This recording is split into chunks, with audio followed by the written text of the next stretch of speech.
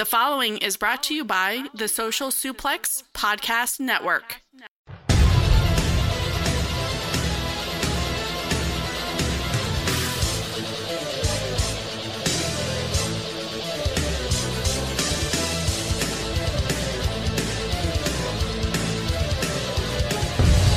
It's time to get in the ring with DJ D. Coos.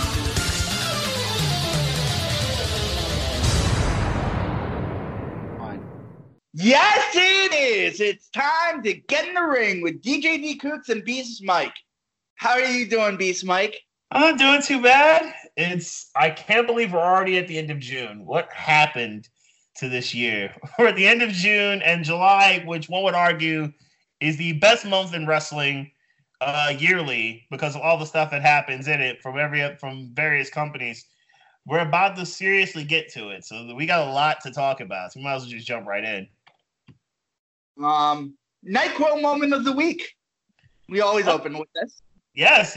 Let's see. Got to go back into the Twitter files to get to the NyQuil moment of the week. Before I do that, Korean Zombie knocked somebody out. Yes. That was the moment where this happened. I think it was the first round knockout where it was about 9 seconds in or something like that. It was like it happened. The fight itself ended like 9 seconds, and I think I tagged it as the tanning bed NyQuil.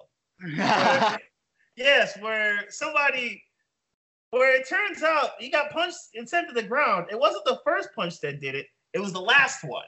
And the last one ended up knocking him out cold while he was already on the ground and trying to defend himself, and it failed horribly. I believe this would be the NyQuil moment of the week. And I should also mention the reason why the NyQuil moment, I kind of teased it last week, why the NyQuil moment is a thing. So this dates back to December 8th, 2012. And this is the fourth installment of the Juan Manuel Marquez Manny Pacquiao saga, which was incredible. So the first three were controversial events, with Pacquiao winning 2 of them. He should have won 2, and Marquez not winning any, with a draw being in the first one. In truth, the draw only happened because the judge screwed up the counts, and Pacquiao should have won the first fight. Marquez probably should have won the second, but Pacquiao won it. Pacquiao should have won the third and did, so the only one that actually ended up right, the second one being the best of the 3 fights, up until the fourth one, leading to the classic fight with the end of the 6th round, where Marquez, and this is after Pacquiao knocked him down in the previous round, and Marquez knocked him down in that previous round. It looked like Marquez was about to get finished off by Pacquiao. The greatest counterpunch I've probably ever seen in a boxing match then took place and instantly knocked out Manny Pacquiao, who was out before he hit the canvas. Hence the NyQuil. Hence the dubbed NyQuil. And that is the original version of NyQuil, and that's how all this came to be. So that's kind of how the backstory of what NyQuil moments are in the world of boxing, MMA, even wrestling if it applies to it. And now we can shift forward to Rollins. I want to go in hard. All right, so check it. Last week, Seth Rollins kind of started the Twitter storm by saying that WWE's got the best wrestlers alive. They got the best wrestlers around.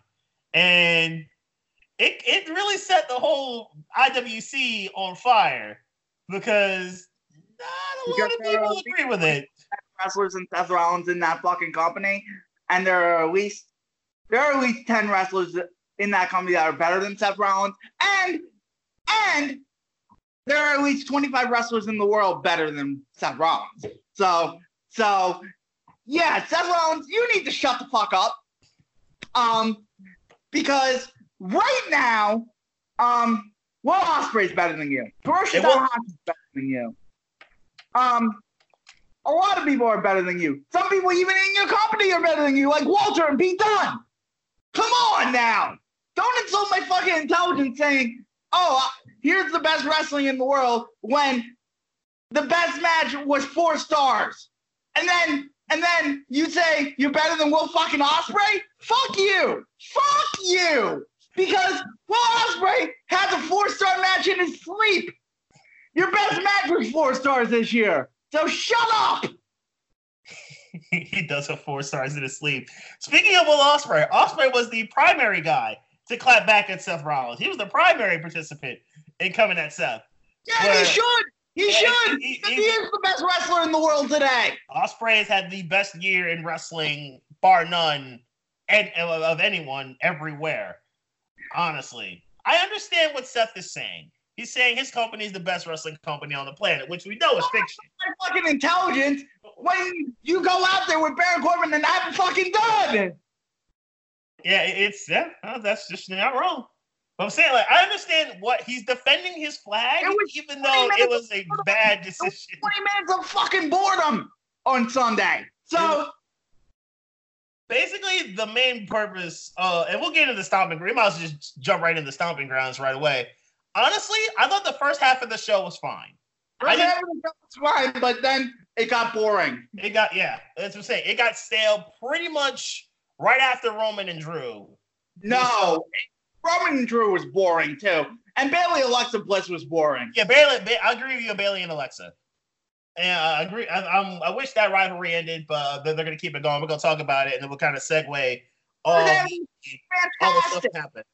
What's up? For a WWE show, it was fantastic. It had 2 4-star matches, 3 4-star matches. Okay, I'll give him credit where credit's due. I gave the Cruiserweight match 4 stars. That was dope. I gave the Roman Zayn New Day match 4 stars, and the Ricochet Samoa Joe 4 stars. But nothing really spectacular. No, nothing blow away. Rowan versus Heavy Machinery was a good match, and Becky Lynch, Lacey Evans, Becky Lynch turned a shit sandwich into a Becky the carry. Becky absolutely carried that match. She absolutely carried that. The true facts. So I don't need to hear how WWE is presenting the best wrestlers in the world when you have Baron Corbin in the fucking main event. That was dumb. I don't. That was completely storyline. That's completely taking Seth and Becky's relationship and running with it. That's pretty much seems like the reason why they took it and ran. And that was the main event instead of what I thought was going to be the main event and being the cage match. It was a boring fucking match because Baron Corbin fucking sucks. The main deal about that match is basically Lacey Evans. That was pretty much, to me, until Becky came out, that was the takeaway. Sorry, I'm saying Lacey Evans stinks. She was the takeaway from the match. Like, it was like there was no. It looked like she was disinterested. It looked like she barely cared, which I guess was the whole point of it. Was Lacey to barely care until Corbin had a chance to actually win the title. I get that. That's fine. But yeah, until Becky came out, this match was stale. Title, and then Seth Rollins was doubling down on these comments. And I'm like, yeah, I would have been reaming Seth Rollins even harder than I would Baron Corbin. I never thought I'd hear the day or see the day where you would come at Seth harder than you came at Baron.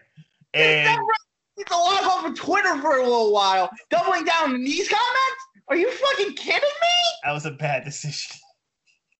Except for the bad life choice. Twitter, log off for a little while, you bitch. Well, Seth in the past year, Seth has not made many bad decisions. But clapping on Twitter about this was not one of the best ones. And then you say Ricochet's better than Will Ospreay when Ricochet has had 1 4-star match this year. Which I don't. The tag team match with War Raiders is the one with Gargano. You sure? I think he's at least 2 4-star matches. Will Ospreay's had at least 10. Yeah. All matches in the best of the Super Juniors. Come on now. Yep. No. I'm not disagreeing with you. I'm not disagreeing with you. But I'm saying, like, no, Ricochet's had, until he got called up, but this was his first match, his first 4-star with Joe on the main roster. Absolutely. Although his match with AJ was pretty good on Raw too. So you might as well cover the storylines as the show went on with Stomping Grounds, which will cover WWE in earnest until we get to 205, until we get to the NXTs. The first match was the Cruiserweight match, the Cruiserweight title match. Again, both of us are not happy. The Cruiserweight match was pre-showed. What's up? We have to talk about the breaking news. Oh, yeah. We'll do breaking news, and then we'll get into Stomping Grounds. So, yeah, breaking news this morning. There's 2 things, twofold. So, first, you want the Evolve stuff, or do you want the news and the management with WWE first? management. All right. Let's talk about that. Eric Bischoff is back in the company, and Paul Heyman also has a new role in the company of WWE, where Paul Heyman will be the director. He'll be the behind-the-scenes guy on Raw, effectively. He'll be pretty much running the TV production side on the Raw side. Meanwhile, on the SmackDown side, one Eric Bischoff will be running the TV production on the SmackDown side. I'm all for this. I think this is going to be a very good thing on both counts and on both shows. I'm all for this. This I think is going to be pretty productive for WWE. I don't care. Okay. If it's on screen, then yeah. But It you're should still reporting directly to the out-of-touch Vince McMahon. And that's concerning, yes. that's concerning. But to take your hands off and say, this is not working, that sort of implements some change. Paul Heyman's a very creative dude. He absolutely is. And Bischoff's very creative in his own right. Yeah. I'm not mad at that. It's a good look. And I think Bischoff on SmackDown and Heyman on Raw will breathe some new life into it. I agree with you. I think the part about reporting to Vince is a little bit more. If they're reporting to Hunter, I think they can really make it work. I think this would really, really work because Hunter has an excellent mind for the game, for the business. Reporting to Vince is a little concerning, but if they're given mostly free reign, I'm cool with it. What's up? I think this is an admission that Vince is out of touch and he can't do it all. Which I think is nice. I think he realizes he's somewhat the error of his ways. So their official titles are going to be executive directors of respective shows. So Heyman's executive director of Raw, and Bischoff is as such on SmackDown. So that's effectively what their official titles, which are newly made up, but that's effectively what the titles are. So this, I think, could be a very interesting thing going forward for both shows to bring some much needed life to both brands. Yes, and the pay-per-views. And the pay-per-views, yes. And the pay-per-views, absolutely. And the other bit of news that happened was the Evolve 10th anniversary show that's going to happen on, I believe it's July 13th. July 13th, same day as Fight for the Fallen. Yep, that's not accidental at all. It's at the 2300 Arena in Philadelphia. Yes, the old school ECW arena. That's where it's going to be at. And they've already put the main event is going to be Adam Cole versus Akira Tozawa for the NXT Championship. Both those guys are Evolve alums. So there's obviously no mistake there. So that's going to be the main event of the show. I think it's a pretty good look to put Evolve on and give them some love and some attention. So I like it. Yes. So if you're not watching Fight for the Fallen, you can watch Evolve. There you go.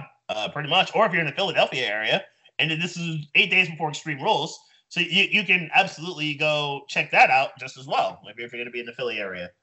Right. So that's the next pay-per-view for WWE is Extreme Rules. But the previous one, Stomping Grounds, we kind of got into it a little bit with D. Cooks' rant here. But the first match was the Triple Threat Cruiserweight title match. Good match.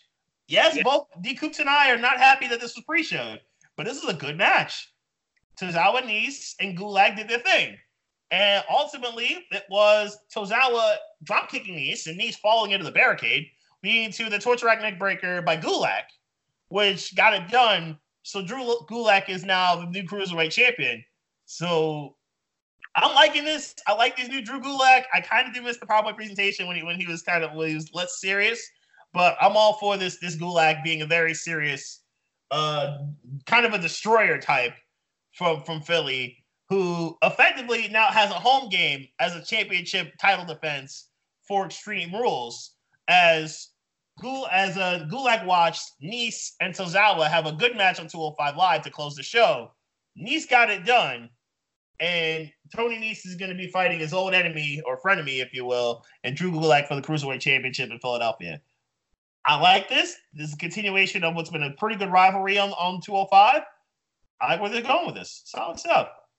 Other stuff that happened on 205, Humberto Carrillo got a win. Gallagher beat Mike Bennett, and then Mike Bennett pretty much walked off, apparently. I don't know if that's a front or I don't know if that's legit, but he seemed to be super pissed after losing to Jack Gallagher on Tuesday. But that was really the main stuff that happened on 205. So that was good stuff there. Meanwhile, Stomping Grounds, the main show, we kind of talked about it a little bit. The Owens and Zayn versus New Day, Woods and Big E, good match. It was the heels that got it done with the Helluva Kick, the pop-up powerbomb that pinned Woods, as they pretty much focused on Woods the entire time. Good match, though. I'm all for it. Good tag. It was a good tag. It certainly was a good tag match. To kind of continue their whole situations, both Owens and Zayn lost to Kofi Kingston on Monday, and then lost an 8-man tag on Tuesday. The 8-man tag being to Heavy Machinery and New Day, after they stormed the ring after New Day beat the SmackDown Tag Champions, Bryan and Rowan. Why are they still the champions? Well, they beat Heavy Machinery on Sunday. And a lot of it being Daniel Bryan being the kind of got the whole face treatment because they were in Tacoma, Washington, obviously not that far away from Aberdeen. So Daniel Bryan got a whole lot of love in the state of Washington this week. And he also got the pin on Tucker. Yeah, it was on Tucker after Tucker did a dive to Rowan. But Bryan kind of rolled him up with a small package. So good job for Bryan and Rowan to keep the tag titles. The first match of the actual evening was Becky and Lacey. We had kind of established that Becky carried. And to kind of shift, and we'll shift this forward when we get to Rollins and Corbin. How Becky, how they straightened out Extreme Rules when we get there. WWE Championship match between Kofi and Dolph, kind of boring. That Steel Cage match was not. Put me to fucking sleep. It was the second most productive Steel Cage match, and that's not a compliment of the week in WWE. Where Kofi found a productive way to escape, I'll give him that. The ending was good. Where Kofi basically dove out of the ring, doing a tope out of the floor to save his WWE Championship. I thought the ending was fine. And then Kofi, as I mentioned, beat Zayn and Owens, and they got jumped by Samoa Joe. Kofi got jumped by Samoa Joe. Joe basically knocked him out, leading into their WWE Championship match coming up in 2 weeks at Extreme Rules in Philly, which then led to Dolph Ziggler complaining. The 2 out of 3, yeah, we'll get to Ricochet in a little bit. The 2 out of 3 Falls match on SmackDown. I don't know why they had 2 in the same night, but 2 out of 3 Falls match where Dolph lost the first fall, but ended up winning the second, but lost the third. So Dolph will not be involved in the WWE Championship match between Joe and Kofi for the WWE title Extreme Rules. So we get Dolph out of the way. This is good. This is fine. Why Joe's not the U.S. champion anymore? Well, Ricochet beat him, and it was a very good match. Fantastic match. It really was. Ricochet did his thing, and finally we get some change on the U.S. title scene. I'm all for it. Ricochet gets it done with the 630. Joe gave him a beating during the match too, as we would expect. But ultimately, it was Ricochet getting it done with the 630. Ricochet is the U.S. champion. He had a good match with AJ Styles on Raw. I'm glad that AJ got Gallows and Anderson out of the way so he could have a good one-on-one. Ultimately, it was the Phenomenal Forum that got it done, but it was a good match between Ricochet and AJ. I want more of this. I think we're going to get more of this. Let us have it. We all want more of that. Yes. Let's see here. I think that was the major stuff that happened until we get to Shane, until we get to Roman and Drew. The match itself, I was okay with it. Some people weren't. You weren't, but I was honestly okay with it between Roman and Drew. And Shane got the coast to coast in, but Roman still kicked out. Ultimately, it was the spear. Quite frankly, Drew couldn't hit the Claymore. Drew seems to hit the Claymore, he knocks Roman out. That's pretty much as obvious as it is. It's worth of shit in a 25.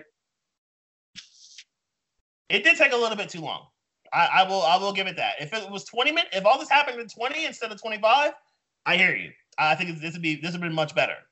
I think they do too much with the pacing of Roman versus Drew matches. I think if they're 5 minutes shorter, I'm all for it. I think it'd be perfectly fine. But this led to Roman taking a beating on Raw from Shane, and it wasn't even a match. It was just a beating. It was just an excuse for Roman to get destroyed by Drew and Shane. And right when Shane was about to finish him off with the coast to coast, Undertaker shows up, chokeslams Shane, and then fights off Drew, leading to the 4 of them having a tag match in about 10 days or so, in about 2 weeks at Extreme Rules. So they really did a whole lot of setting up for the pay-per-view coming up this week. With Bayley and Alexa, kind of boring. Not much really happened here, except for Alexa got Nikki involved, Nikki kind of messed up, eventually leading to a Bayley to belly. Bayley retains. And then Nikki actually beat Bayley in a decent match on SmackDown to get Alexa another shot at Bayley at Extreme Rules. So good job there. I guess they kept that going somewhat. I don't know if that's a good or bad thing, but they kept it going. And now we get to the main event where the whole point of this kind of shifts and leading to D. Cooks' rant. Baron Corbin chose Lacey Evans, which I don't hate the choice.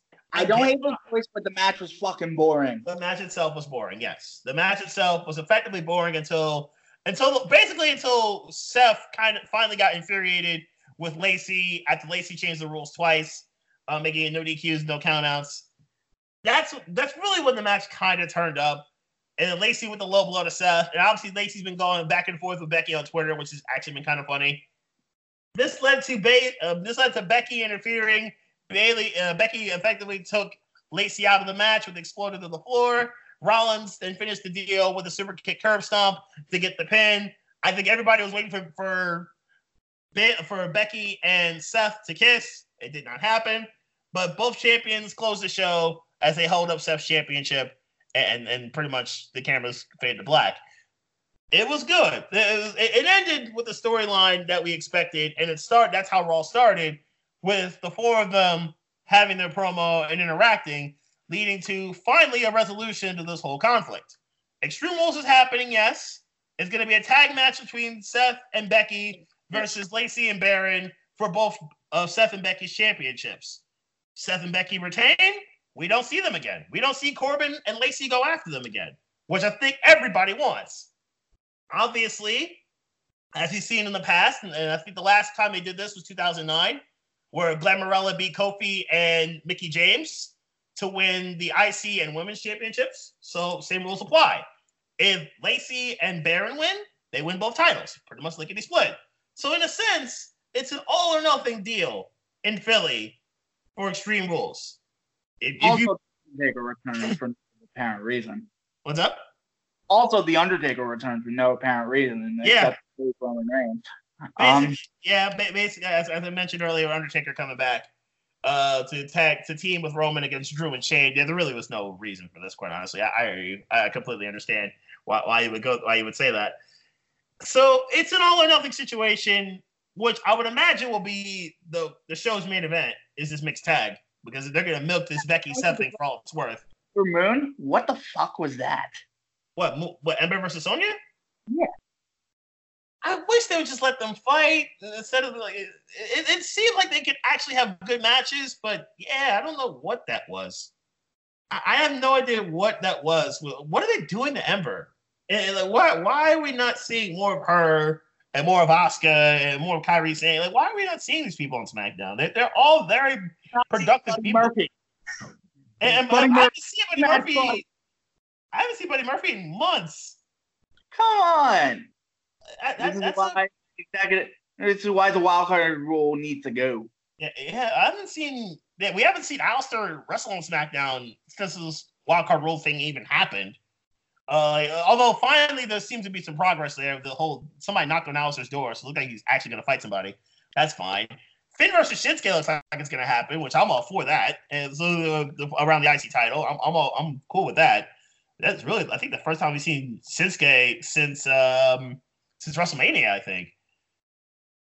So I'm all for that, and that's the main roster stuff that happened.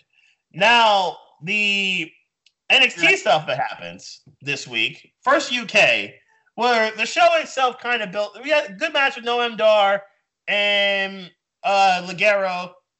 Ligero getting the pin there. We had a solid match between Mark Andrews, Joseph Connors. Andrews getting the pin there. Good matches there.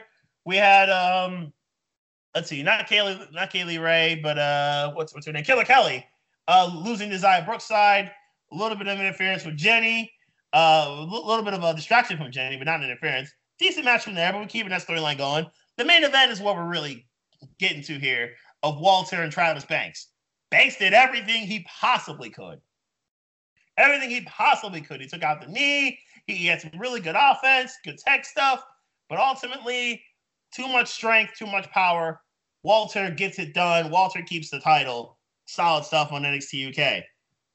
NXT stateside, meanwhile, the first match of the breakout tournament was fire. Absolutely fire. Garza was getting it in. And Beth Phoenix, by the way, absolutely was spitting about Garza. But he was absolutely getting it in. It was a very, very good match. Angel Garza was really putting in work. I really enjoyed the whole deal against Joaquin Wilde. That was the first tournament match. Good stuff. It was highly entertaining. And that's the first match of this tournament. Let's see more of it, because this tournament looks like it's going to be straight fire from start to finish. Garza gets the pin, though. Garza gets the win, so we keep it pushing. Street Profits and Forgotten Sons basically boiled down to a bit of a brawl. Once Jackson Riker got involved, looked like after Street Profits was about to get it done, Lorcan and Birch came down to make the save, and it's clear that the other two challenging teams are going to come after Street Profits, as well as Undisputed Era, in the NXT Championship, the NXT Tag Team Championship. Keith Lee destroyed somebody. It was hilarious. We'll just keep moving, but it was funny. And the main event, of course, was the steel cage match. What's up? Keith Lee wrestled. Yeah, I was just mentioning that. Keith Lee wrestled. He destroyed somebody. It was rather quick and painful. But Keith Lee getting it in, Keith Lee doing his thing. So I'm all for that. The main event, of course, was the steel cage match with Io and Shayna for the NXT Women's Championship. Good match. Way better than the men's steel cage match that happened earlier this week. This was way better and a whole lot more compelling because of the name of the game, like the men's one, was Escape.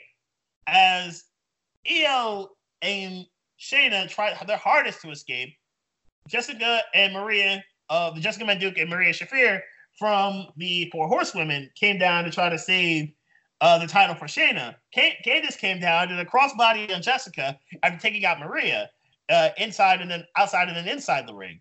But ultimately, it was Io's offense that got the best of her. Shayna had the Karafuda clutch on Io, and Io then used the door to basically drive it into Shayna's head. Shayna, unfortunately, basically knocked out on her feet, basically front flipped out of the cage to keep the NXT Women's Championship. So basically, it was just bad luck by Io, honestly. But then Shayna to be able to front flip. And then Io snapped. Io absolutely snapped. And completely destroyed Candice with the help of a steel chair. It was a shocking heel turn, but I think a productive one. Clearly, This is setting up for either Candice or Mia Yim, who I'm guessing is pretty much the next best woman's face on the show, to come after Shayna, to be the next challenger for Shayna in the Women's Championship. But I'm all for this heel turn, which is obviously setting up Io and Candice, I'm sure. I'm all for this heel turn by Io Shirai. This is good stuff. That's effectively your week in WWE. AEW has a show this Saturday. Yes. And we have some notable debuts and good stuff for AEW. You want to preview the card? Talk about it. So Michael Nakazawa and Alex Jabali, the founder of CEO, is going to be in a hardcore match. That's nothing to be too excited about. Okay. Then we have a three-way tag team match on the pre-show for a shot at the first round bye. Winners advance to All Out for an opportunity at a first round bye in the AEW World Tag Team Championship Tournament. Mm-hmm. That is Best Friends versus SoCal Uncensored versus Private Party. Then we have Leva Bates, the Librarian, versus Kylie Ray on the pre-show. Then we have Yuka Sakazaki versus Riho versus Nyla Rose. Three-way match. Mm-hmm. And that is probably going to determine a women's number one contender for Britt Baker. We have Chris Daniels versus Sema. Oh, that match is going to be fire. Two crafty veterans just getting in there and having a good old wrestling match. That's going to be fantastic. Adam Page versus Jimmy Havoc versus Jungle Boy versus MJF. A fatal four-way match. Now we have Jon Moxley versus Joey Janela. I think this is going to be a pretty... I'm just loving this. I'm just thinking the psychology involved in this match. I think it's going to be pretty entertaining between these two. Then we have an all-out spot fest between the Lucha Brothers and Laredo Kid versus the Elite. Kenny Omega and Matt and Nick Jackson tag teaming again. This actually should be very entertaining. The crowd's gonna go hype for this match here, and it looks like what's gonna close the show is gonna be Cody versus Darby Allin. Why the close or co-main? Should be a productive match. Yes. And now people are probably wondering, how are you going to watch this match? Well, I'm sure we'll try. We can try to talk about this.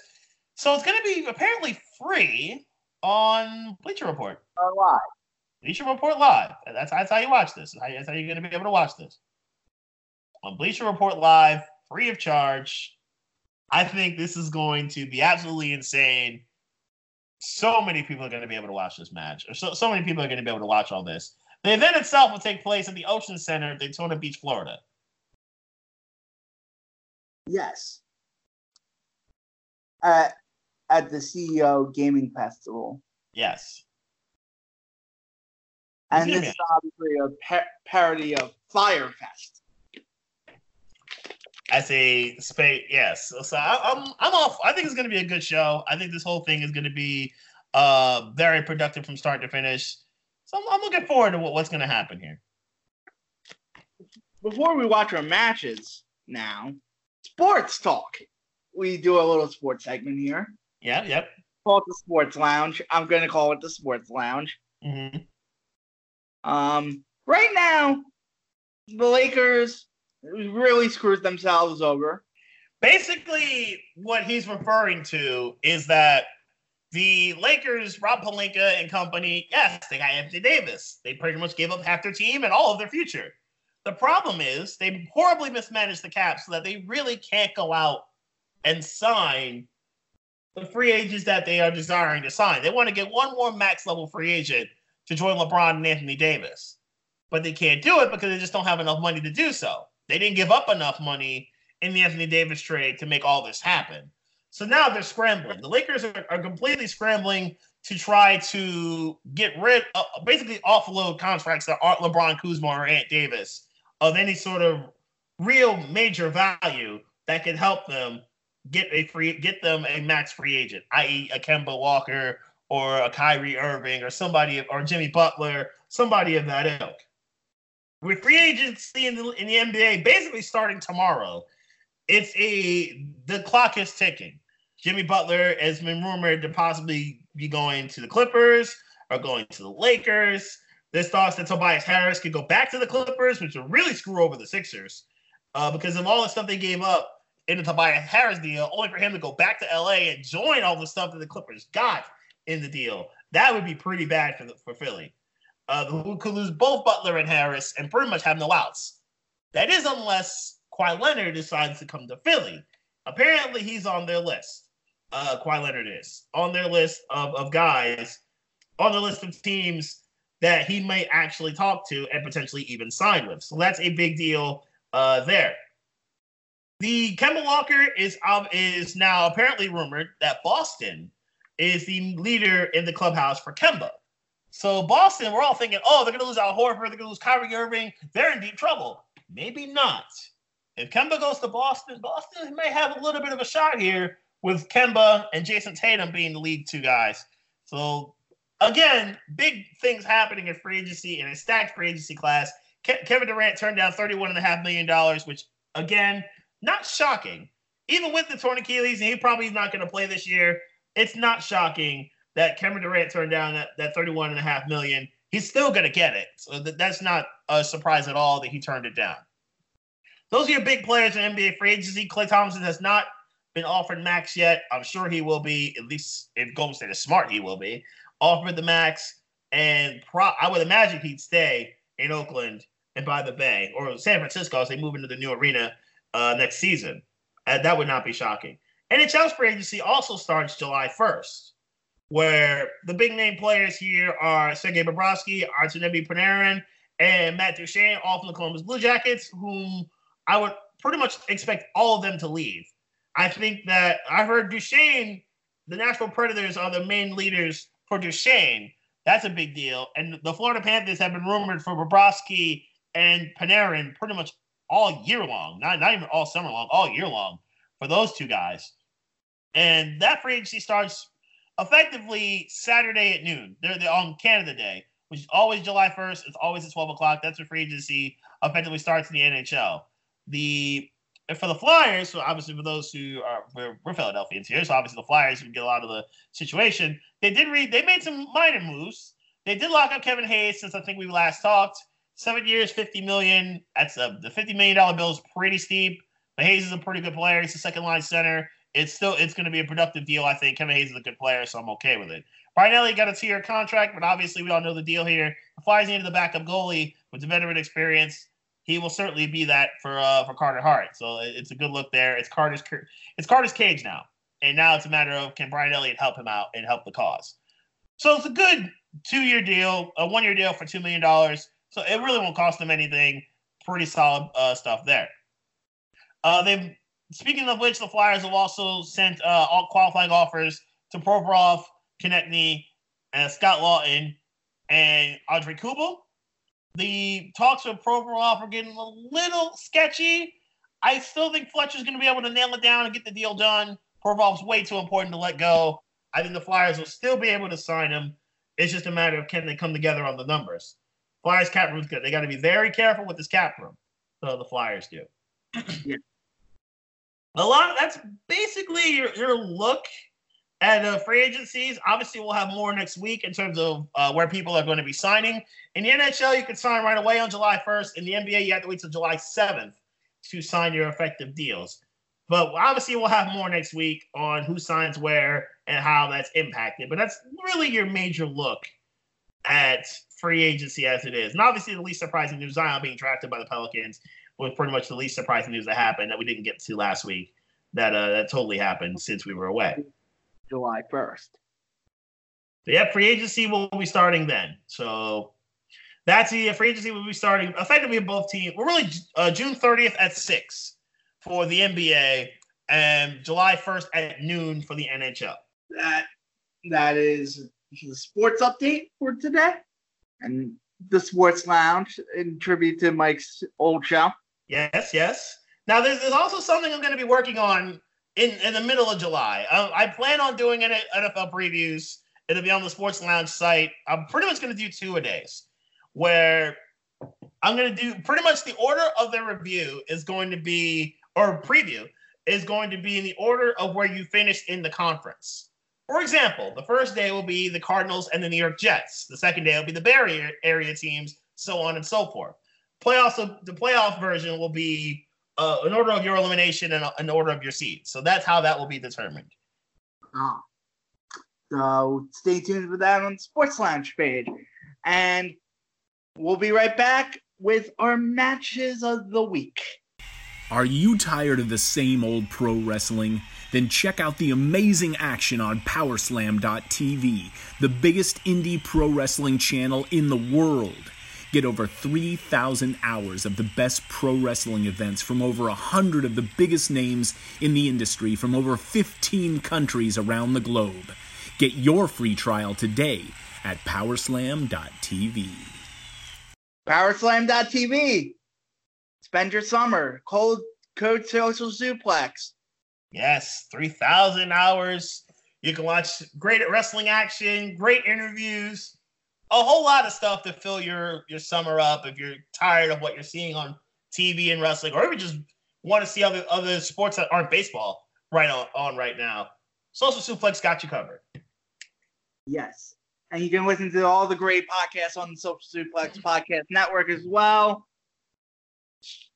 Well, on this very network. And we're excuse me. And you can go to thesocialsuplex.com for great columns as well. So we got some matches to talk about. We are going back to 1952. Talk about Throwback Thursday. We got Lou Thesz and Verne Gagne, 2 legends in the game. And they're going to have Yes, I got Gagne. It's Gagne, not Gagne. Gagne.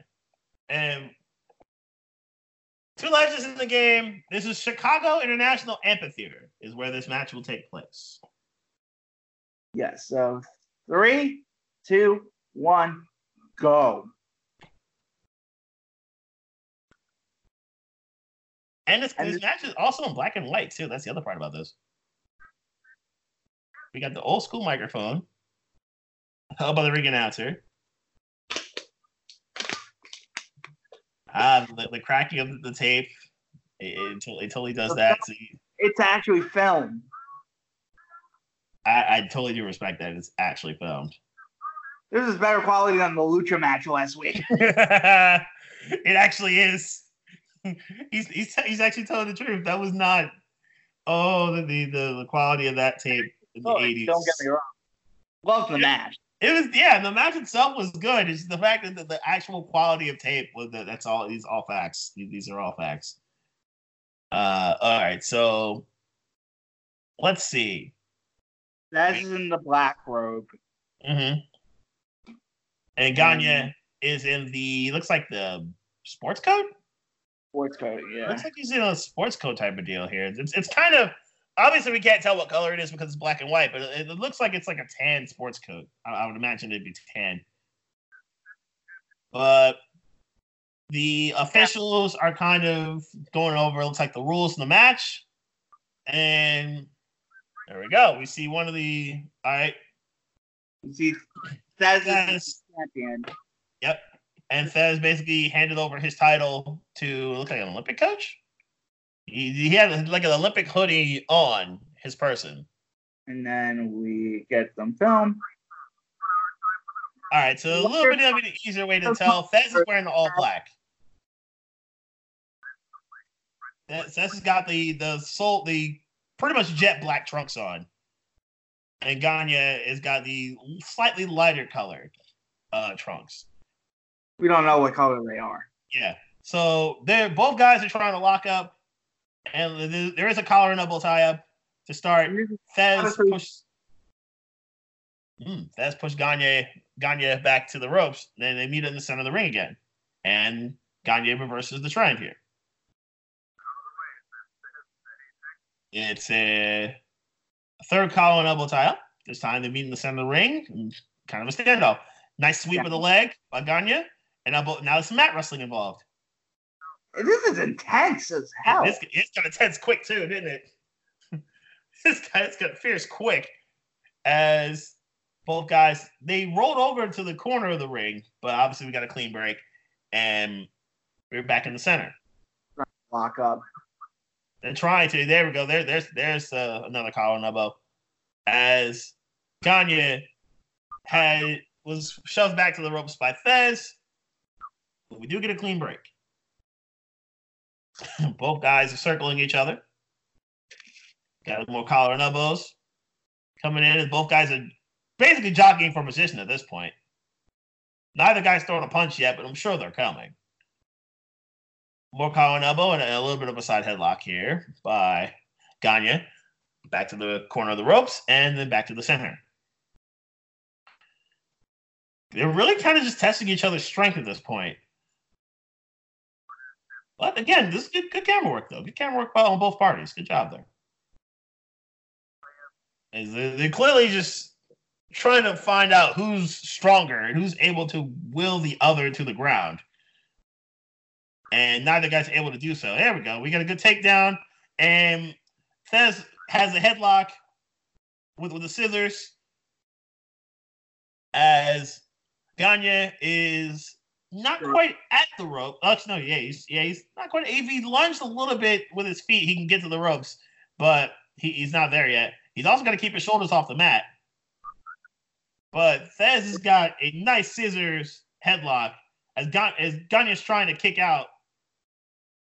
And he's trying profusely to do so, but he's failing as that hold is pretty cinched in fairly tight. He's got the legs crossed fairly tight, does Thesz. Gagne is also trying to look like kick Thesz in the head. He just can't get to him. You seem like he just can't find him. He's trying to break free desperately. Then he does roll through, and now he's on his knees. Gagne still has the head trapped. And Thesz is still on his knees. The hole is still in pretty tight. And now Thesz is trying to wiggle his way out, but so far still can't do it. Thesz then rolls through. Nice roll through and kip up. Nicely done by Gagne. And back to the collar and elbow. Standing switch. And now Gagne's got him in an arm. He's got the arm trapped. That was a nice kip up by Gagne, though. That was dope. But he's got the arm trapped and he's got wrist control, does Gagne. But Thesz is now trapped on the mat as the wrist is controlled. It's his left wrist that is currently under control. And now Thesz is trying to get up, but he's on his knees. Both guys really are, honestly. But Thesz is on his knees. Well, they both kind of are. Well, Gagne is on one knee, and now both are now getting up. Going for a snapmare. He's going for it while still losing control of the opposite arm, as Gagne still has control of the wrist. Unfortunately for Thesz, Gagne still has the hold on and really kept it on the entire time. Very impressive tech wrestling. It looked like he was trying to shoot the half, but he did not do so. Yeah, Gagne. Thesz, both guys are on their feet and now into the ropes as the referee is going to get a clean break. Both guys are back to standing and both guys are at square one. Thesz tried to offer his wrist and pulled it away at the last second just to try to bait Gagne in. Both guys are going for collar elbows. He was trying to bait the other one in, and they reset. Both guys are in back to the collar and elbows, and back to the ropes, and they pretty much broke up the. They've pretty much been in all four corners of the ropes this time, but we're still back to square one. We would both imagine this is for Thesz's championship. It'd be probably a good assumption to have at this point as we get back to the collar and elbows.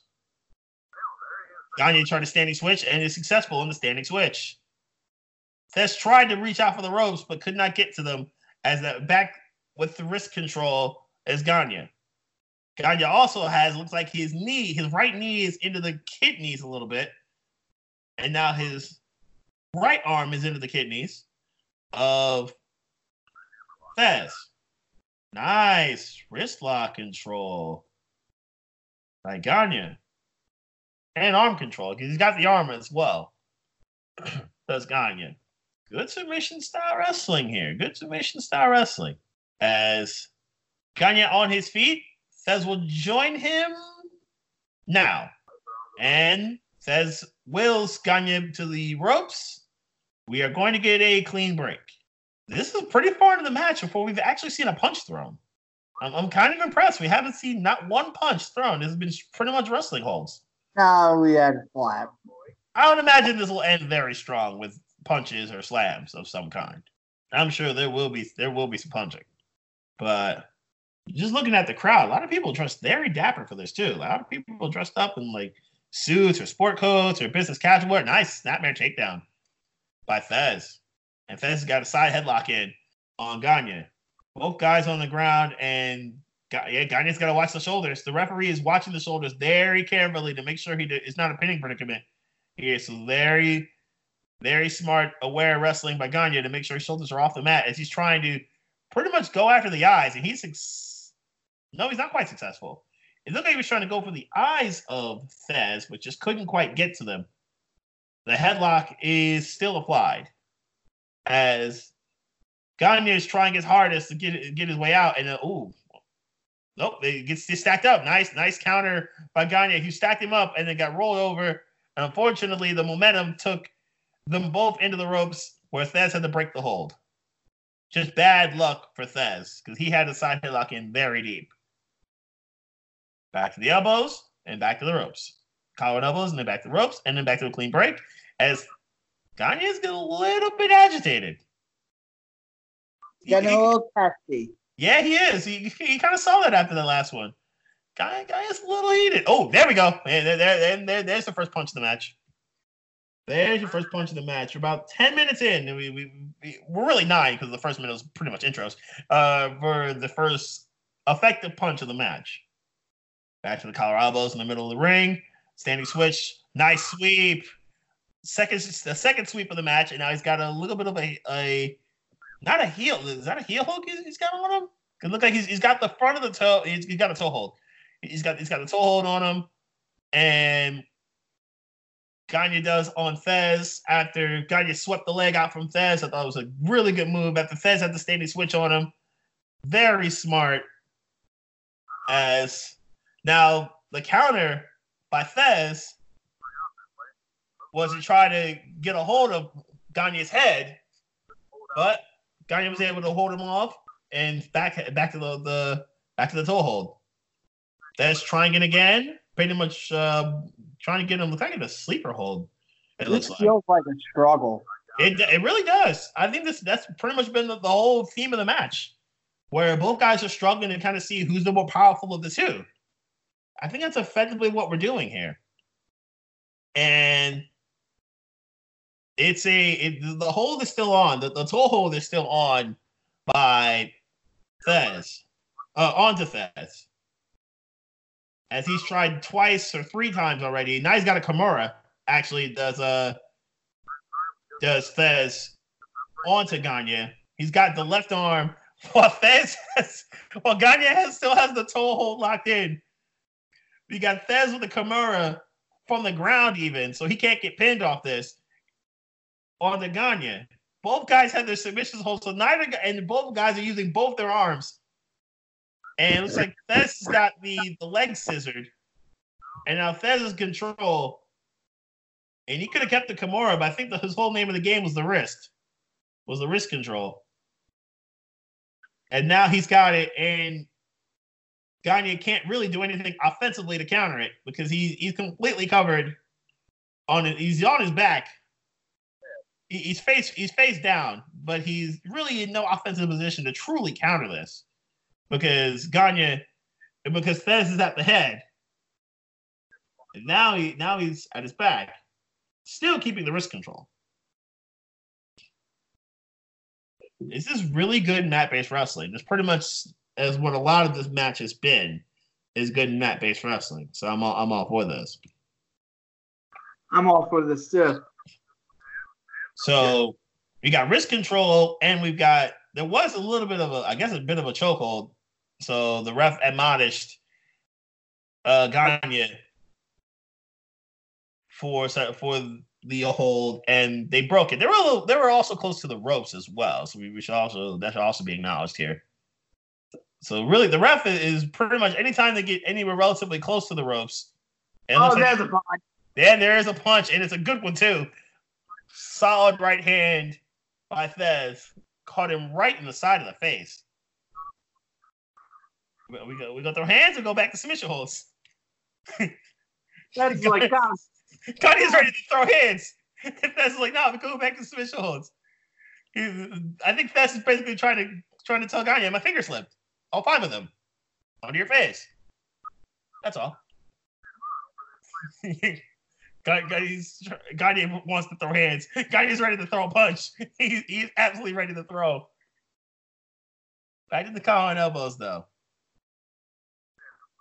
Standing switch by Thesz. Thesz has got the waist covered. He's got the waist locked in. Or at least he tried to. But back to the arm. Nice elbow. By Gagne. Nice elbow by Gagne. When they lock up aggressively, though. That's the other thing about this. Both guys are very aggressive when they lock up and lock hands. Good stuff here. He just pushed him in the face. Basically pie-faced him. That's like, no. There's some animosity here. There is some intensity. Yeah, there is. I am liking this a lot. There really is. There's a little bit of heat here. There's a little bit of drama here. I think they're both just waiting I mean, they both have thrown a little bit. There's a shove right there. Yeah, there's some heat here. I think both guys are waiting to see, like, are they really going to just throw, and then let's see what happens. But neither guy is ready. They're kind of just like teasing. Nice little heel tactic right there. That was, yes, it was. It was the first time we didn't get a clean break in this entire match. No, the punch in the face. The first punch. The second time. Yeah, you're right. The second time. You're right. That was off the ropes. But yeah, that was a clean. Oh, roll through. Nice roll up. Schoolboy. No, there's no count. Oh, there was a. Yeah, there was no count. No, he's got. Okay, I see why there's no count. And Thesz's shoulders weren't down, and it looked like he tried to have an armbar from the ground, but he never. It's not a triangle choke. He didn't have the neck. He had the arm. But Gagne was able to maneuver back to the ropes, so no harm, no foul. Thesz's shoulders were never down, which is why there was no count. So I'd say that's a smart decision there. Back to the collar and elbows. Back to a side headlock. As both guys have neck control of their opponent. Gagne's trying a snapmare, and it's successful. Nice snapmare. But keeps the side headlock on. For that matter, Thesz does too. Gagne does have better control than Thesz does. Thesz losing grip. Thesz no longer has his grip in, and now the side headlock is solely by Gagne. Thesz is on his stomach though, so he can't be pinned. But Gagne is bridged with his side headlock still in place.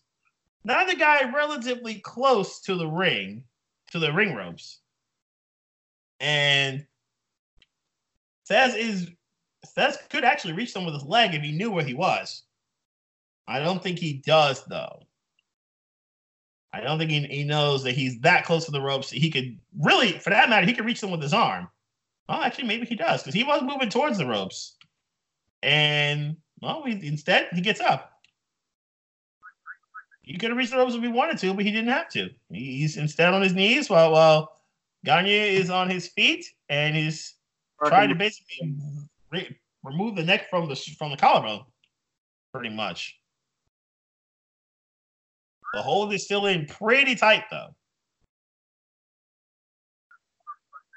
As, again, he tries to maneuver the neck and tries to rip the neck from the collarbone area. That wasn't a tap. I guess it was not a tap. I think tapping was a thing back in the 50s. It would seem that way. Because you legit did have to pin the opponent's shoulders to the mat. So I guess that makes some sense. Or verbally submit. Yeah, right, verbally as well. As Thesz is trying to unlock the grip, and instead he's got his own version of a headlock and gets snapmared over by Gagne. Gagne keeps the side headlock on. He's pretty much had it on for the last 2 minutes. He's keeping head control. He's pretty much kept head control the entire last couple minutes of this match. As Thesz looked like he responded, he tried to elbow him. No effect. As the hold is still on, Gagne got the side headlock in place. Got the side headlock in place, and he's not in the center of the ring, but he's fairly close. Thesz really has no idea he's that close to the ropes. He could have got the hold broken if he got there, but he did not. And still hasn't. Instead, he's going to try to get up. And he's on his knees, but he's got to be fading. He's been in that hold for quite a while now. Well, he digs him off the ropes. Nice shoulder tackle. Gagne got the better of it. That was a nice shoulder tackle right there. And back to the headlock. But unfortunately, Gagne's momentum took him towards the ropes. And Thesz gets a much-needed break. And you can see Thesz's arm is not in his best shape. Gagne then goes to the ropes to go after Thesz, illegally, but he still did it.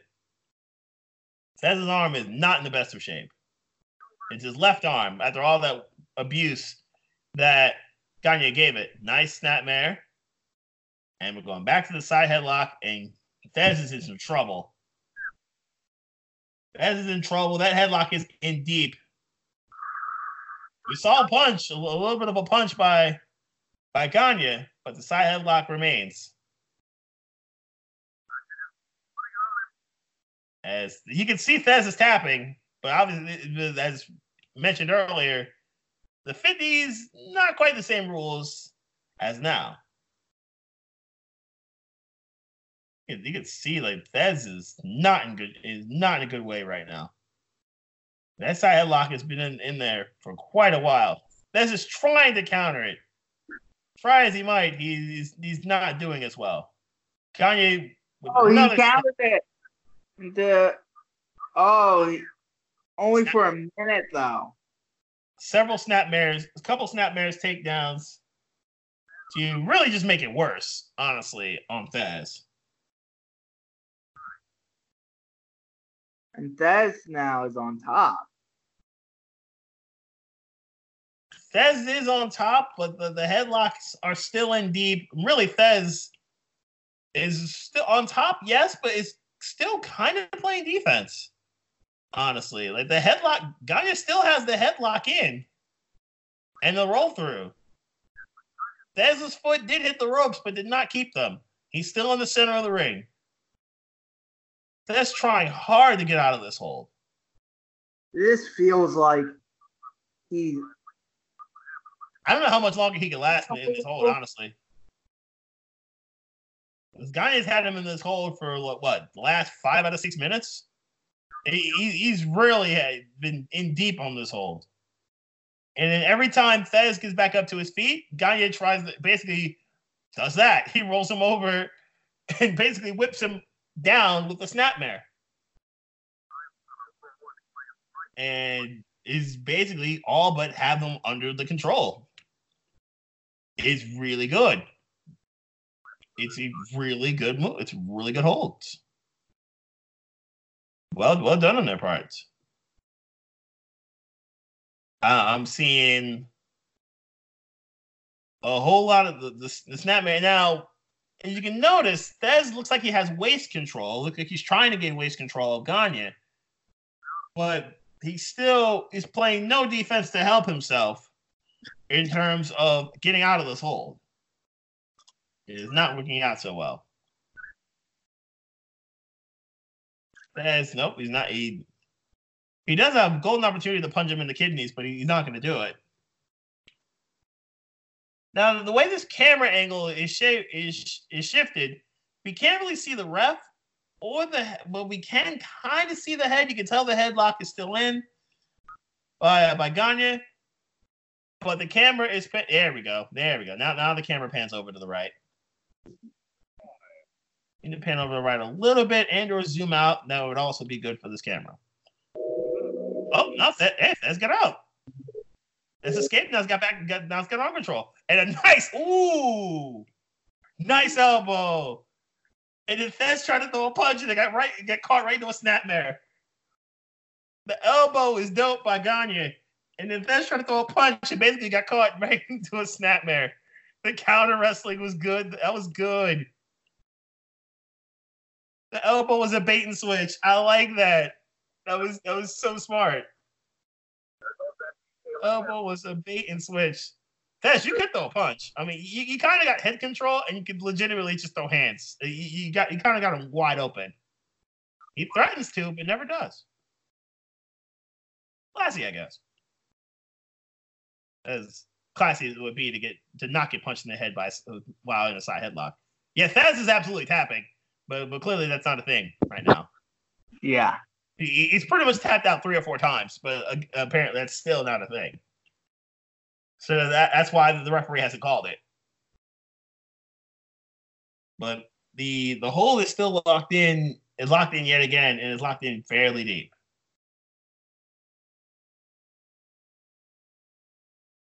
It's 2 out of 3 falls, dude. That explains many things.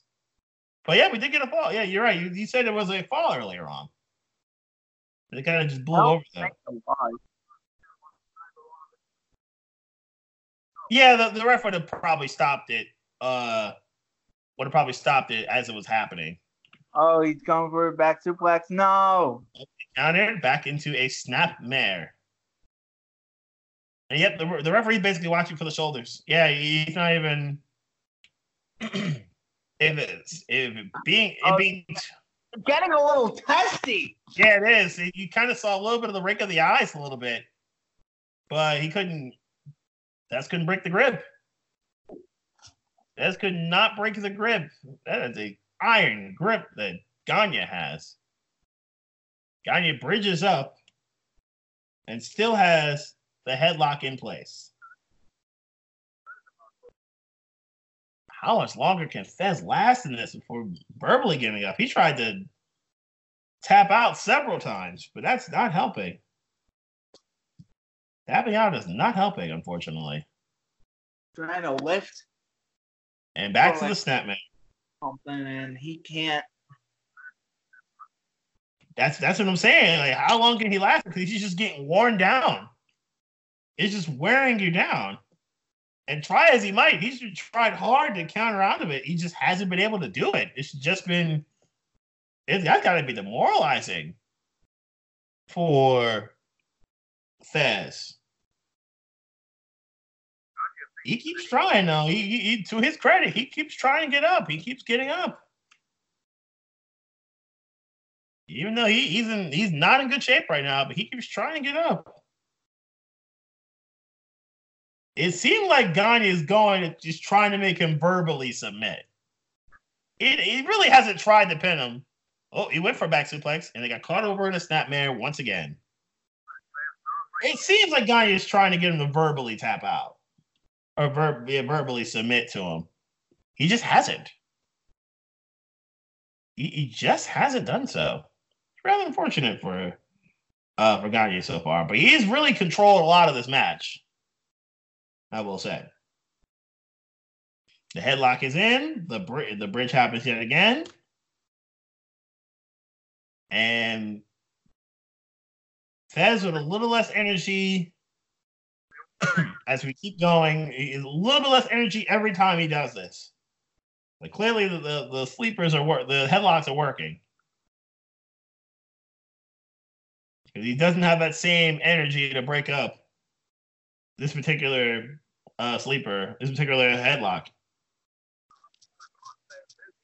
You can see him moving a little bit slower. He does get up. He's trying hard to put a back suplex on. He does get it. Yeah, nice back suplex.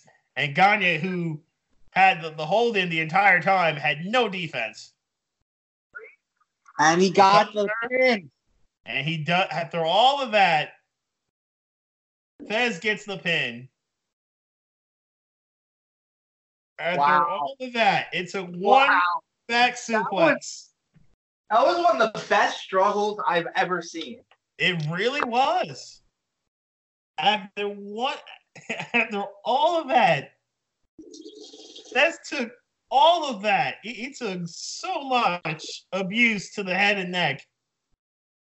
But it was Thez who got the pin after a nice back suplex where Gagne really didn't defend himself. Basically landed on the back of Gagne's head and neck. And that was enough of a jolt to get the pin. Well done by Lou Thesz. Good job, Lou Thesz. As the trainers came in to try to help out Gagne. There are some that are helping out Thesz. Thesz looks, believe it or not, Thesz looks actually okay. Gagne's the worst for wear after taking that suplex. I'm thinking Thesz would be in a little bit more pain because of the headlocks he was in, but ultimately, it was Thesz who got it done. As both guys are in there, as Thesz is in his corner, and that looks like he is. Okay, Thesz is a little bit worse for wear. Okay, I did speak a little bit too soon. Thesz is a bit worse for wear after all those headlocks, and I don't blame him for being a little bit worse for wear after all that. Both parties are in their opposite corners. The ref is the trainers are kind of wearing it down. You can see the sweat dropping from on Gagne's tights. It looked like Thesz is ready, and they're both ready to go. Round 2. Pretty much starts out similar. Oh, no, does not start similar to round 1. Clubbing blows the back of the head by Thesz. And now we're getting some more striking offense. Testy. A little testy. Yes. That's a little testy motherfucker. Yes. Ouch. Yeah, that's painful. That's a whole lot of pain coming from Thesz. Thesz clearly was pissed about being in those headlocks for the last 5 to 10 minutes of the match of the first fall. And the ref is basically counting down Gagne until Gagne gets up, and both guys, the gladiators that they are, and Gagne with a nice right hand. And now Thesz is holding his left ear. Thesz is holding his left ear after a nice right by Gagne. The gladiators that they are back in the center of the ring. Back to the collar elbows. Camera, please pan over to the right. Thank you. They took it back to the wide shot. Nice. As both guys are continuing to test their strength, and a clubbing blow to the back by Thesz. Thesz is clearly getting the better of these physical exchanges, as I can tell. But they are absolutely getting a bit testy here. Definitely. It looks like it's definitely true. Body slam! Nice body slam. And the bounce, too. Not just the slam, the bounce afterward. Foot was in the ropes. His foot was definitely in the ropes, so that's going to break up the pinfall. Going to break up the pinfall attempt. But it won't break up the knockout.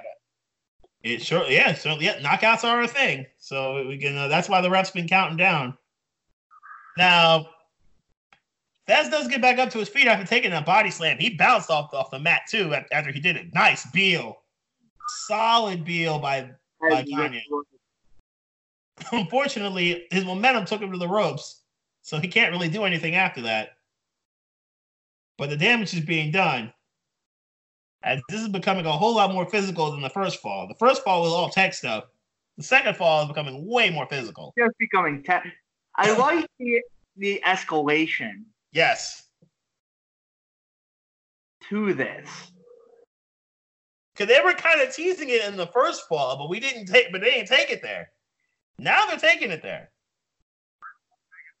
And it's all the better for it. We're getting an entirely different second fall as opposed to the first one. They thought about Thesz wanted to lock up again, but Gagne wanted to lock up again. But Thesz was like, no, we're not gonna do that, not yet. Kind of sizing each other up, and nope. Thesz kind of gathering himself. Yeah, he definitely is stalling.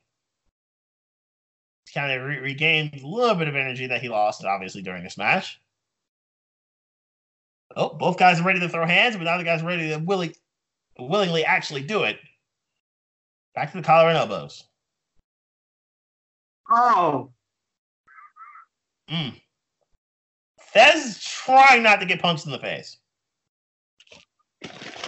He's trying his hardest not to get punched in the face. Will he succeed? Gagne is tempted to do it, but Thesz actually pulls the trigger and actually does it. Gagne is tempted to throw a punch. He still isn't throwing good. Gagne still isn't willing to throw hands. Well, back to the side of the headlock, but this time it is Thesz who has it. And Gagne is sort of reversing it. Yeah, he is. He does have a reverse kind of headlock going on there. At the very least, he was... The disrespect! disrespect by Fez. The ref didn't see it. But Gagne still felt it, the disrespect. And he literally kicked him out of the ring. Guy is like, I'm gonna throw this right hand at you. That's like you're not about this life. You're not really gonna throw the right hand, are you? And he doesn't. He doesn't. And he does.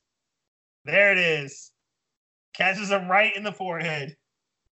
Direct hit in the middle of the forehead. It's a good punch. Gagne broke away from Fez after he threw the punch, but it was a good punch. Fez felt that.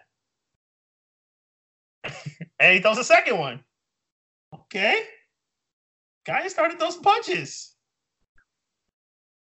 Clearly, Gagne was a little heated after getting kicked out of the ring, wasn't he?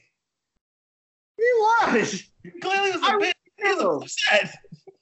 He was a bit upset about the disrespect. I don't fault him. Fez is basically spent. He's been rocked. Fez got rocked.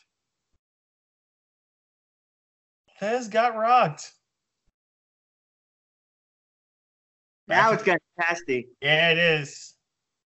And Fez with another punch. Oh, It hurt. nasty. He just, good knees. That's what he did. He's basically kneeing him in the face. I couldn't catch the first one, but I definitely caught the second one. He definitely did. Press. Nice, that's press. A move The name of that said press. Yes. The Lou Thesz press. A move that we have seen so many times from wrestling legends like Stone Cold Steve Austin. As the OG of the Thesz press. There was a pinball attempt as the body scissors. Yep. Gagne's trying to not get pinned as he's trapped in the body scissors. And as Gagne bridges up, he gets punched in the face. And then back to a side headlock. But this time it's Thesz with the side headlock, still with the body scissors on.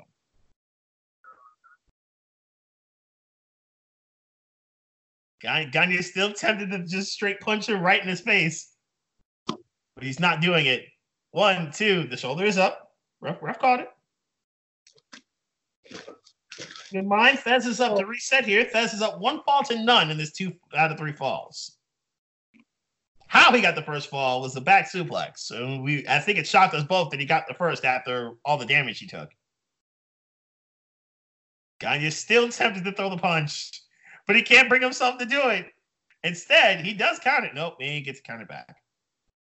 And instead, Thesz now has the arm. He could do a cross arm breaker with a body scissors. That would actually be really dope. And Nice little stretch there. And he still has the body scissors. If this does enough damage, Gagne could be stacked up for a pin, but he's not doing so. Camera pan over to the right place, thank you. But Thesz does throw a punch. Thesz does throw a nice left. That's a solid left. I'm enjoying this. It really is. This is good stuff here. And as Thesz throws another left. Still has the body scissors locked in. So he's actually going to looks like squeezing the option out. And Gagne is not happy. He stacks up. Gagne stacks him up. And finally does throw a right. Unfortunately, he hurt his hand while doing it. Maybe that's why he didn't want to throw a right hand. He finally throws a right, but he hurt his hand while doing so. Thesz might not get up. He might not beat this count. Nope, he didn't beat it. I think did we get a fall by knockout? No. He got up, and then the referee started the count. He got up, then got back down. So no, we did not get a fall. Close. It was very, very close. Fez now has a side headlock on. That was a nice right, though.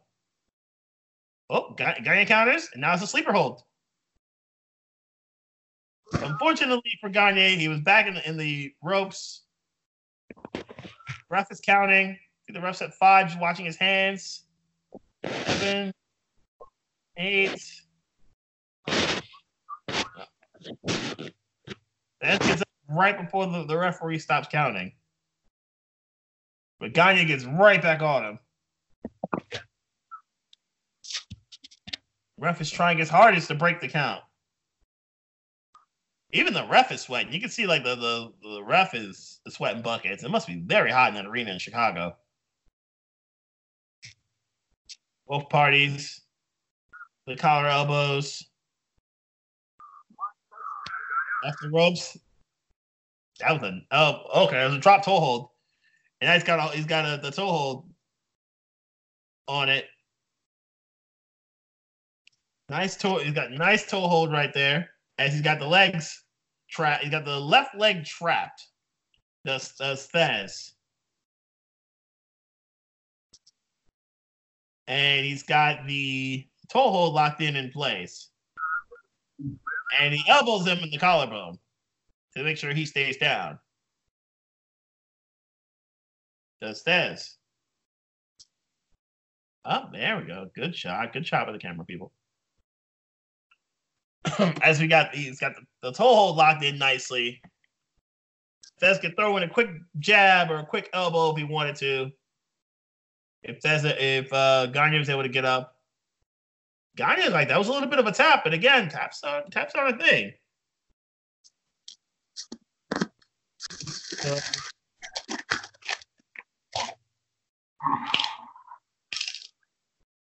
See what we got here. This nice. Still got that toe hold locked in pretty nicely. Nice counter by Gagne. Gets it recountered. And the standoff after all of that. After all of these two will put each other through. A couple counters. But a standoff. And then Thesz basically wills Gagne to the ropes. Gets a little bit of a clean break. He's also mentioned Thesz is the bigger individual of the two. We should probably have mentioned this from the jump, but it's clear that he's the bigger individual. But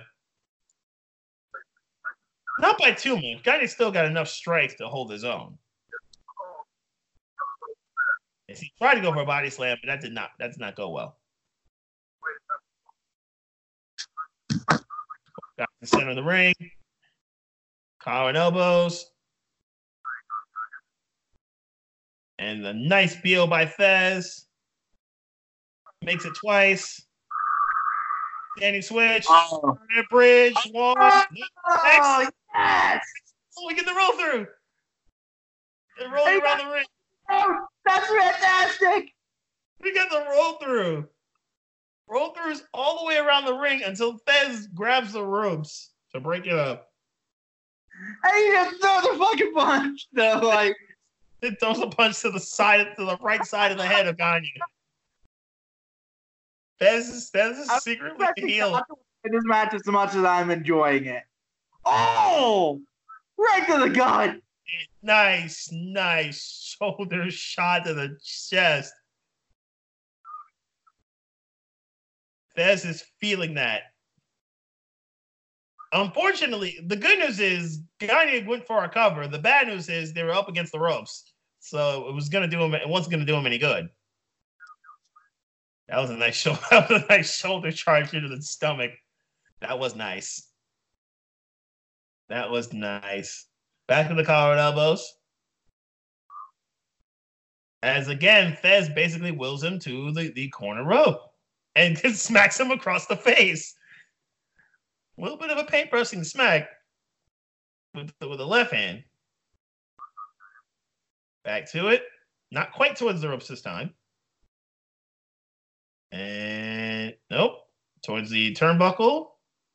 There's no turnbuckle pad here either, by the way. Oh, the knees.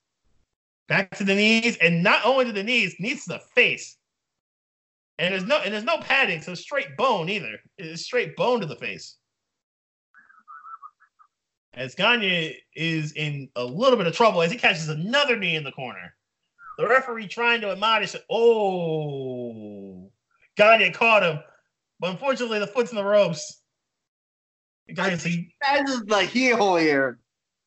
I think he has to be. He's throwing a lot of cheap shots in this match. I would have liked that. A little prick. He kind of is. That's just kind of got the whole big bully. Oh. That's the same. Like, Fest has got that big bully in him. He's kind of the big bully in this match. Gagne plays the underdog very well, too. He really does. He really does. But how's Gagne going to be able to offset the fall that Fez got earlier? As both parties is another side headlock this time by Gagne. They got whipped off the ropes. Kind of a weird exchange, but nothing really happened here. Fez trying to Gagne's hesitant, and he probably should be. Nope, he didn't shake his hand. He instead went for a collar and elbow. And then got punched right in the ribs for it. And then a little bit of what a knee. A little bit of a face wash, and then what a knee. As it back into the corner again. Off the ropes. Nice power slam. And back to the side headlock. Goes Gagne on Fez. Referee checking, seeing if Fez is going to actually verbally submit. Crowd's getting a little hype over this. People applauding in the crowd. I think Gagne did get the second. Yeah, he did. Gagne does get the second fall. Got it by submission. So it's 1-up. 1-1 now. Gagne does get the second fall. So now it all comes down to this. Finally, those headlocks gotta fall in. After all that time and all that abuse, those headlocks finally got a fall. So we saw a way more physical fall in fall number 2 than fall number 1 was.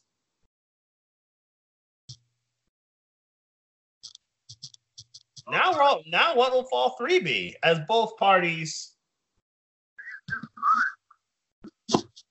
get some help from their cornermen. We'll see what number 3 will be. What will fall number 3 entail? As the referee, as the trainer goes. Fall 3 will be shorter than the first 2 falls. One would think. After all the energy they put each other, after all the physical abuse they put each other through, you would think fall 3 is just going to be a slugfest. Because I'm not sure how much longer both guys can take a wearing down situation where both parties are just being worn down like this. Looks like everybody's want to get it over with. Yeah, it looks like Gagne is ready to go. Gagne is all but ready to go. He's kind of keeping himself loose. And here we go. Ready. Gagne is ready, and Fez is in a little. Fez is a little bit less ready than Gagne is.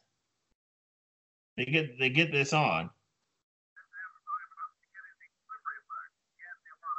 So Gagne is waiting. A lot of things that are working in this match. That are really working in this match for me.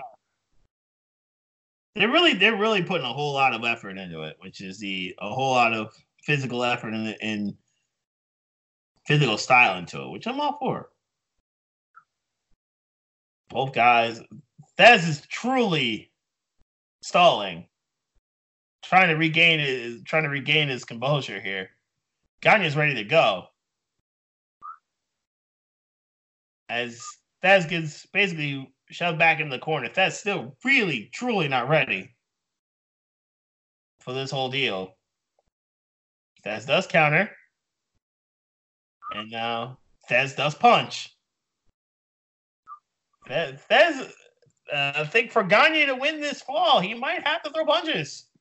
Because we know Thesz is willing to throw them. Is Gagne. That's the other. It's underrated psychology as a part of this match. Thesz is willing to throw hands. Is Gagne willing to do it? Interesting psychology here. It's played out pretty much. The Gagne's kind of teased it with a couple hands here and there, but he hasn't done it on any more consistent basis than Thesz has. So that's the other part about this that makes this interesting. We're getting it. 5 minutes to go. Good. So this is Gagne's going for a sleeper. If he's gonna do it, he better do it now. The sleeper and Thesz, I think that's the other reason why Thesz is stalling. Champion's advantage, it would seem. Can't blame Thesz for doing it. Because he knows the time limit doesn't stop. The time does not stop. Thesz realizes he's got to get it done now. Gagne realizes he's got to get it done immediately. Thesz trying to escape, but Gagne, after the body slam, gets a hold, but Thesz retreats to the corner. A little prick. Yeah, he knows he's got champion's advantage. He knows even in the draw it's not a terrible thing. But Gagne, why he's using the ropes as the ropes are basically Thesz's friend. He's probably thinking if he gets the third fall, great, but don't lose. Which is really not great in the world of sports. Playing not to lose usually means you're going to lose. But in this instance, it's working. That's kind of what's happening with Thesz. Fucking busts him like an ass. And he punches him promptly at the top of the head. Which he knows is going to set Gagne. He's going to set, and then he punches him in the ribs. He knows that gets under the skin. Oh, that knee! And then the knee. That knee, which has been bread and butter, has been butter the entire match. Whenever Thesz has thrown that knee, it has sent Gagne down. And now Gagne's throwing hands. Punch. He finally does the punch. Keep doing it. Don't stop. He caught him with one. That was nice. He caught him with a second one. Keep throwing him. Gagne finally throwing some punches and a nice deal by Gagne. Gagne realizes he's got to move quick. He's got to move. That's just playing defense. Thesz is absolutely playing defense. They're both out on their feet, but Thesz is absolutely trying to play defense to save himself. That's what I'm saying. Thesz is kind of sort of playing he's playing not to win, or he's playing not to lose. The sleeper hold is locked in pretty tight. Thesz is trapped in a sleeper hold. But the time limit expired. The time ran out. What a prick! And it worked. The time ran out on Gagne and his attempts to win Thesz's championship. They're being like, no. Not like this. Not like this. But it was like this. That was fantastic. Thesz played the role in psychology. It was the racing. The first fall took so long, it basically made Thesz. All Thesz had to do was play defense for the third fall. Thesz, I don't think did anything offensively. Looking at him, what a prick! What a prick Thesz is. It was a douche move. It was a real douche move, but it worked. That was quite a thing. That was a prick move. It really was. But it worked. Ultimately, it got the job done. As shady as it was, it got the job done. Now we go to 2005. 14 years ago. We're really gonna take it up. So we got Daisuke Ikeda versus versus Yuki Ishikawa. I think this will be a different style match. Yeah, no, I fully expect it. I'm fully expecting that. 3, 2, 1, go. April 24th, 2005, in the Yokohama Arcade is where this match is. When and where, the whens and wheres. Now, Daisuke has got the black trunks with the red, and Yuki's got the black. Yuki's got the black on. There's a promo video to this. Oh, word? Okay.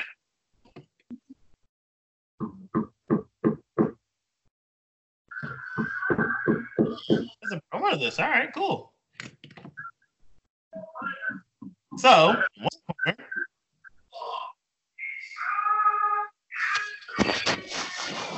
So it looks like Yuki is the blonde.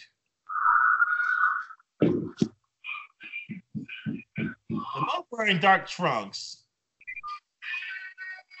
And Daisuke Ikeda is in the both are in black trunks. Right. Daisuke Ikeda has the red knee. Daisuke's got the red knee pads and red boots. And Yuki's got the black boots. And we get a punch right off the top. He's out. He's out. We got some NyQuil. Let's go. Let's fucking go. We're gonna go off the top. Okay. He dropped with his right hand. And I think Ishikawa is pissed. Yeah, no kidding. Yuki got Ikeda's like, yeah, I got you. Yuki got rocked. Yuki got rocked right off the top, and Yuki's now four bombs. miles an hour. All right, this is gonna be a fight. This is gonna be a full scale fight. I'm even cool with these camera angles doing this. The nice right hand. Nice and Yuki just trading bombs. This is already 5 stars. Oh my fucking god. Let's go. Yo. What a kick. Oh. What kicks. By Ikeda. Ikeda with some Daisuke with some nice kicks to the face.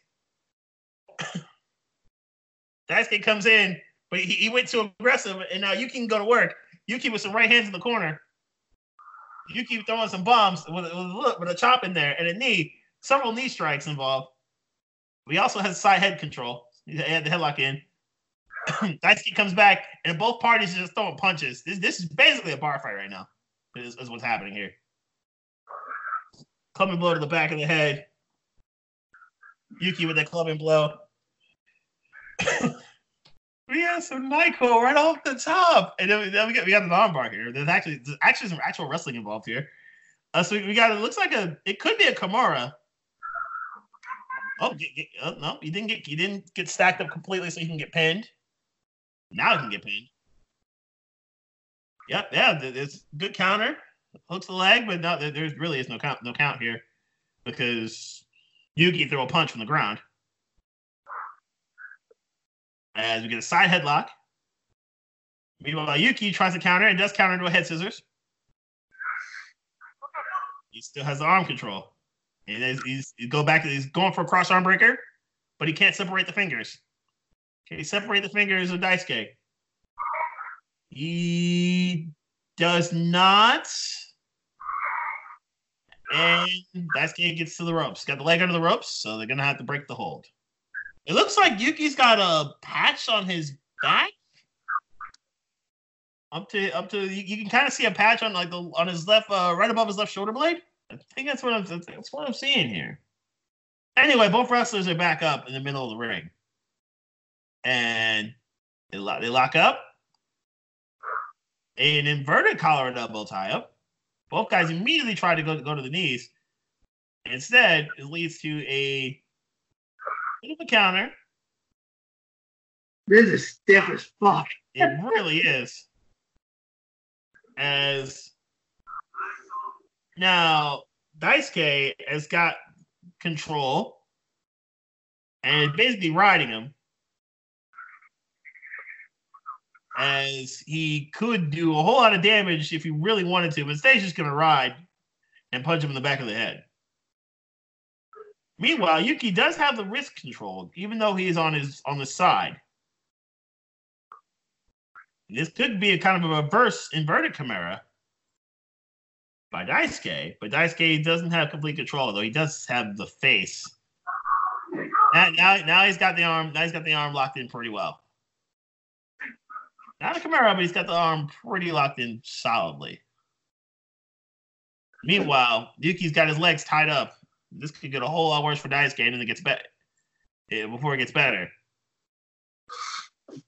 And Daisuke's trapped. Daisuke's absolutely trapped, and Yuki can throw some hands. He just threw one, a solid one, and now he's throwing more to the ribs. He's throwing the ribs in the gut, and now to the face. Got you blocking. Got you trying to block the face, the ribs. Now you're wide open and caught with punches to the face. Yuki just punches. Yeah. Oh. Yes. All right. Oh, good kick. Good kick. Good kick. It's probably not landable for like a little bit. Good kick. That's a lot of them. Good kick being thrown here. Good kick here by Daisuke, and both guys now on their feet. Got wrist, knuckle ups, kick to the hand, kick to the back of the leg, not to the hamstring, kick to the back of the leg there. Standing switch. As wrist control, Daisuke's got some wrist control, and now he's going back to the arm. And now Yuki's got the toe. He's got the legs kind of grapevine in here. Not quite an ankle lock. Looks like a knee bar, kind of, sort of. This just feels like a UFC fight. And now we got you got the ankle lock. You got the ankle trapped in here. Well, we're not seeing. Yeah, and then now he's got a inverted figure four. He's only got one leg locked in here. It's good stuff going on. Daisuke's got control here. Yuki's trying to either turn over to get to the ropes or turn into an Indian deathlock, and neither's happening. Instead, he elbows him in the kneecap to try to break up the hold. It's so far not working, so he responds with one of his own. He responds in kind. But he does get to the ropes by basically extending his left arm. But the hold refuses to be broken. I guess you can tell Daisuke is the heel here. I guess you can tell Daisuke is clearly the heel. If you didn't already know by the opening right hand.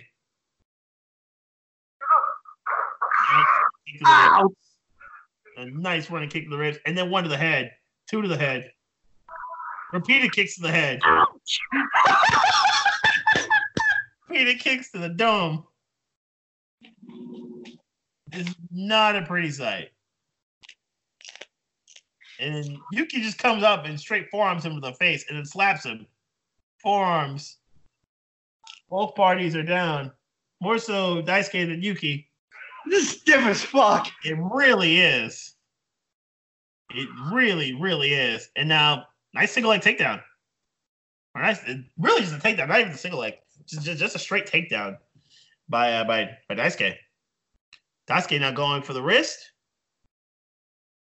And he's trying his hardest to get wrist control. He's successful with the wrist. And has got an armbar in. Got the Fujiwara armbar in place. Nice.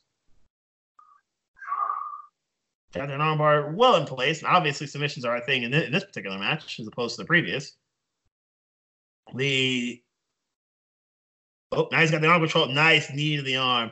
Oh, the other part about this, I like how the camera is kind of like adding the effects to this. some of these holds, some of these moves. Nice, got a crossface. All you have to do, if you can lock, and then he went back to the armbar, and unfortunately, he got to the ropes. He could have gone with a crossface if he really wanted to, but he did not. Ouch. That, however, was painful. As Yuki then kicks him right in the ribs.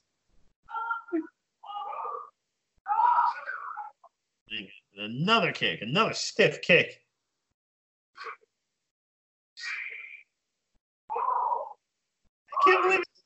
I can't believe he got Nyquil with a jump with that right hand. That right hand at the start of the match, though. And that right hand there. Nice kick to the back of the leg. Solid kick, but nice kick to the back of the leg.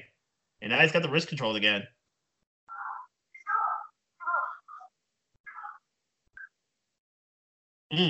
Nice stiff knee to the head. And now he's got a Kimura. Not only does he have a Kimura, but he's got the leg trapped. He's got his head trapped. And another kick to the face. Both guys are up. Kick to the back of the leg. And clearly it worked. The kick to the back of the hamstring clearly worked. Kick to the other hamstring. Yuki doing both kicks. A nice punch. Daisuke coming back with right hands. Several of them. Both men trading right hands. Well, really, Daisuke is throwing the right hands. No, they're not being traded by Yuki. Yuki is down, though. Yuki is down. And kick in the face.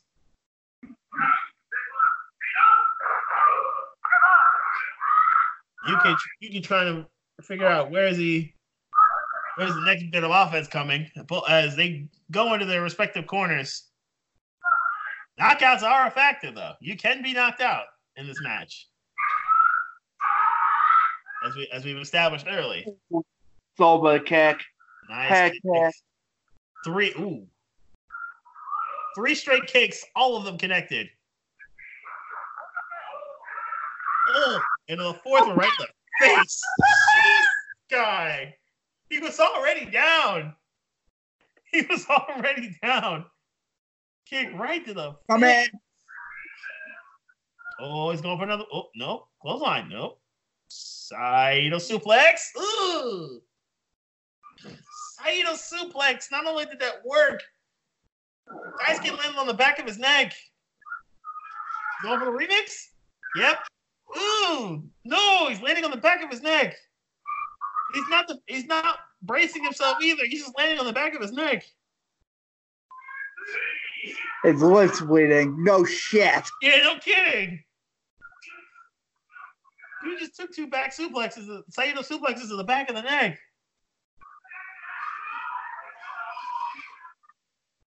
No, not from up there, sir. Not from up there. Daisuke can take much more of these. All right, it's a standard back suplex. Okay, that looks a whole lot less painful.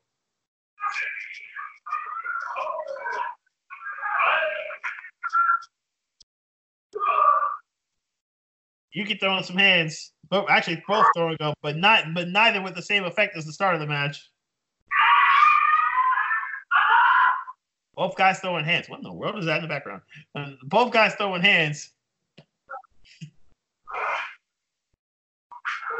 There's no steam behind those punches. You can tell there's no steam, but there was steam behind that forearm. Oh, nice jumping kick. Kind of a jumping kick there. Yeah, you can see there. He's got a bloody. He definitely absolutely has a bloody lip. That second jumping kick. That second one hurt. He might actually be out. He was getting up. He would have beaten whatever 10. Nice headbutt. He would have beaten whatever 10 count there would have been, but he's not getting headbutts. Daisuke's eating some headbutts right now. Going back to the arm. Nope, roll through. Daisuke with a nice tag. He's got a headlock in. Oh, good tag. And Yuki now has the crossface portion of the crossface, but he doesn't have the arm on. Nice hold nonetheless. Oh, we get a tap. It's a tap. We got a tap. Got it. That was fantastic. Yuki wins. Yuki got Daisuke to tap. Good fight, boys. That was so basically intensity at its finest. It was. Both matches today were incredibly intense. The first one, a whole lot more of the technical style. The second one, a whole lot more of the physical style. But ultimately, we got bits and pieces of both in both matches. As so Yuki won. Both highly. I enjoyed for different reasons. Mm-hmm. The simplicity of Thesz Gane, and the simplicity of the simple tech session that was Gane and Thesz, and the simple brutality that was Ikeda and Ishikawa is what made these two matches work. Somehow, after all of this, Yuki, both guys are staring at each other like, what did we just do to each other? And next week will be totally different, as we have Shinobu Kandori versus Bull Nakano in a chain match. Mm-hmm. And then we have Ricky Steamboat versus Rick Rude in a 30-minute Iron Man match. Good stuff. Good stuff. Plugs. Yep. So, like I said before, I'm going to be doing the 2-a-days skip, probably starting mid-July. I'm going to do the 2-a-days thing. It's going to probably be in, at worst, audio form, but definitely video form. But possibly video form. For each, there will be 2 teams per day in order of finish in the NFL season last year. Not order of draft pick, obviously, because not everyone had a first-round pick. Twitter.com/BeastMike. It'll be on the Sports Lounge page as well later on. Obviously, I'll be talking about the signings, the NBA and NHL. We'll naturally be talking about the AEW event next week and various other stuff that's going to happen. So Twitter.com/BeastMike is where you want to go.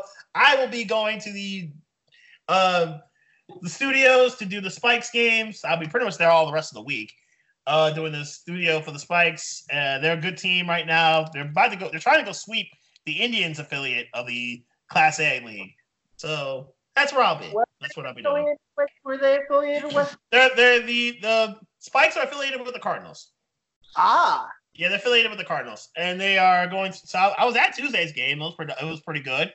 They came back with a 6-run inning in the 8th, and it followed up with the 6-run inning last night as they were able to take care of business. They're going for the sweep today. Pretty good stuff as well. Pretty good stuff. They're a good team. Yes. DJ D Cooks Wrestle on Twitter. You can follow the new Get in the Ring Twitter, which we'll be tweeting from, both Beats Mike and I. Yeah, we already have about 50 followers on that Twitter page. Not bad. Not bad the span of a week. What else? I think we pretty much covered everything that we have to. I think we pretty much covered all the stuff. Yes, we covered everything. DJ D Cooks music. There's going to be a new episode of the Epic Horn Section podcast. And I talked with Spectrum Pulse on my Hard and Heavy show. So that podcast is up as well. But, very nice. But for Beats Mike, this is DJ D Cooks saying sayonara. We'll see you next week. Say goodbye to your credit card rewards. Greedy corporate mega stores, led by Walmart and Target, are pushing for a law in Congress to take away your hard-earned cash back and travel points to line their pockets. The Durbin-Marshall credit card bill would enact harmful credit card routing mandates that would end credit card rewards as we know it. If you love your credit card rewards, tell your lawmakers, hands off my rewards. Tell them to oppose the Durbin-Marshall credit card bill.